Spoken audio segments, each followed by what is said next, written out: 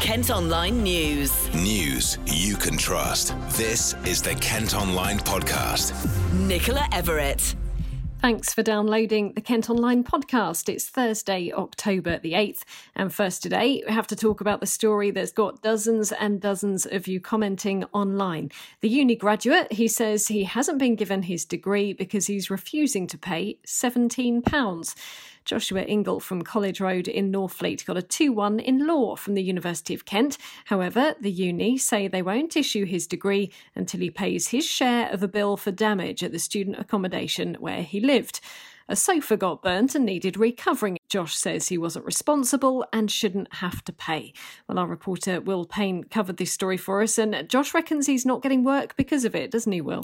Yeah, well, Joshua actually told me he'd been applying for quite a few different jobs, as he does, only just graduated, but most of them actually asked him for proof of his degree and proof of what he got, which is fair enough. I mean, I've gone through the same sort of thing, and a law degree, you know, that sort of field is not the easiest of places to break into regardless, and, you know, not having a degree or anything to back up what you're saying, it must have been pretty hard for him. As I say, more than 100 people have commented on your story on our site alone today. What's the general consensus of opinion? Let's just say that not many of them are in favour or on Team Josh. A lot of people are thinking he should just pay the £17 fine and get on with it. But I know he told me as a law graduate, one of the things he knows best is to not assign a contract if he doesn't agree with the terms. And you may have seen on the article, Josh has not shied away from voicing his opinion. He's actually made his own KO account. And he's replied to most of the comments. So, you know, it's a similar story on Facebook as well. I've had a look through and none of them are too positive. But, you know, some people agree with him, stick to his guns. And at the end of the day, as he said, it had nothing to do with him. So why not? Thanks ever so much, Will. Well, we have approached the uni for a comment, but they're yet to get back to us. Elsewhere today, a woman's become the first person in Kent to be fined for not wearing a face mask. She's been told to pay £100 after being verbally abusive and swearing at police who tried to speak to her about it at a petrol station in Folkestone. A shop worker in Herne Bay has been attacked after asking a customer to wear a face mask. The employee at Badis on William Street claims he was pushed up against a counter, grabbed around the neck and sworn at. The owner of the store says they'll no longer challenge anyone without a face covering.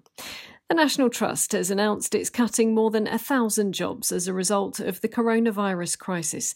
The charity needs to save £100 million after being forced to close all of its sites, including those here in Kent, during lockdown. Nearly 1,300 roles are going. Tool rental company HSS Hire, meantime, says it's planning to cut around 300 jobs.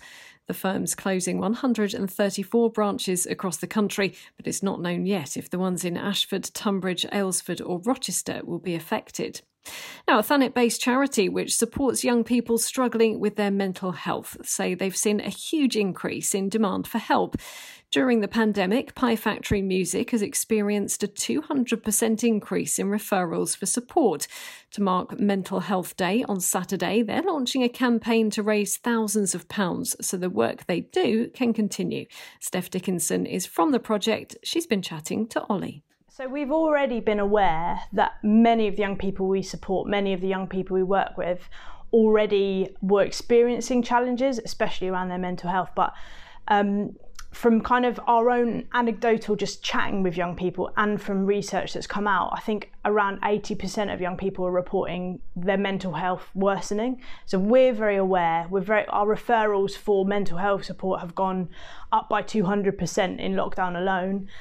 And we're really aware that, yes, creativity is a vehicle for all sorts of things, but underneath all that, if you're really struggling with your mental health, that's the thing we need to be addressing. We've been especially aware that young people are struggling, as we all are, but you know, they've had changes to their school, their home. Some of them have had bereavements and trauma through lockdown, and now is like the time we're really needing to act pretty urgently. So as part of this campaign, what are you kind of urging to happen? What's the goal? So the goal, we're looking to raise £5,000 to pay for professional counselling for young people.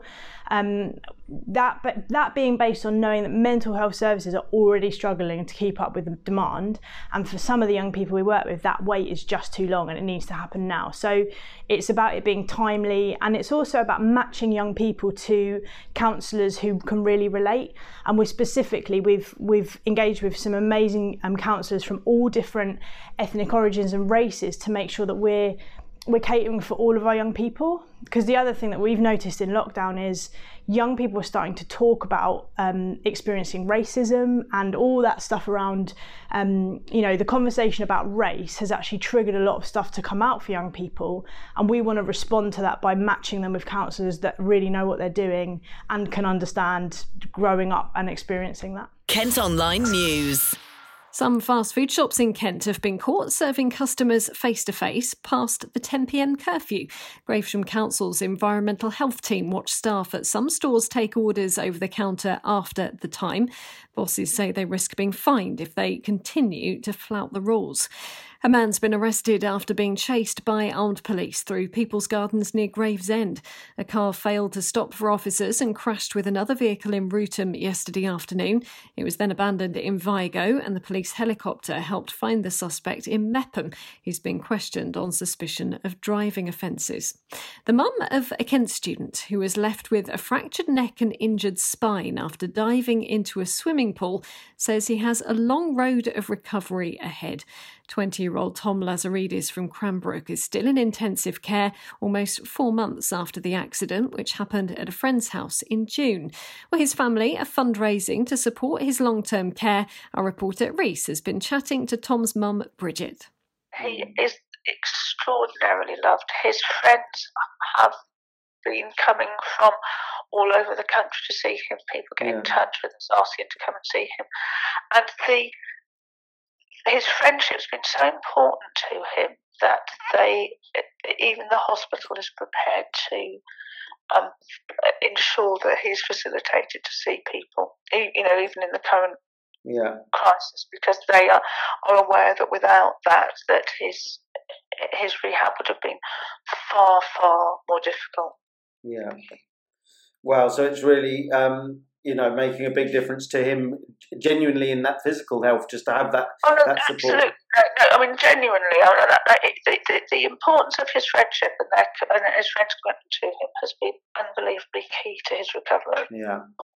The thing that his friends say of him is that he's never, ever had a bad word to say about anybody, which is honestly, I think, why everybody has just rallied around him in such a way. Kent and England cricketer Zach Crawley also sent Tom a message. I'm just sending you a message to say stay strong, fight hard, and you'll come through this, I have no doubt, and your family and friends are all behind you, and I can safely say the Kent and England cricket teams are well behind you as well, and I'm just wishing you all the best, mate. You can also read the story at kentonline.co.uk. An environmental group has warned plans to sort out a stretch of road considered the most polluted area in Kent don't go far enough. Double yellow lines and a loading restriction will be brought in on Upper Stone Street for 12 months, but the local Green Party think there should be an ultra-low emission zone like the one in London to reduce air pollution. Cineworld screens in Kent will close today as the release of new films continues to remain on hold because of the pandemic. It means their sites in Rochester, Ashford and Dover will shut just 4 months after reopening with social distancing. Another delay to the release of the latest James Bond film was seen as the final straw for the company. Now, as Kent-grown apples start to hit the supermarket shelves, Kent Online's been told how the industry has been coping during the pandemic. Thanks to the good weather over the summer, it's thought this year's crop will be one of the best tasting ever. But James Simpson, who's an apple farmer from Five Oak Green near Tunbridge, says they've had to invest almost £150,000 just to make sure harvest happens this year.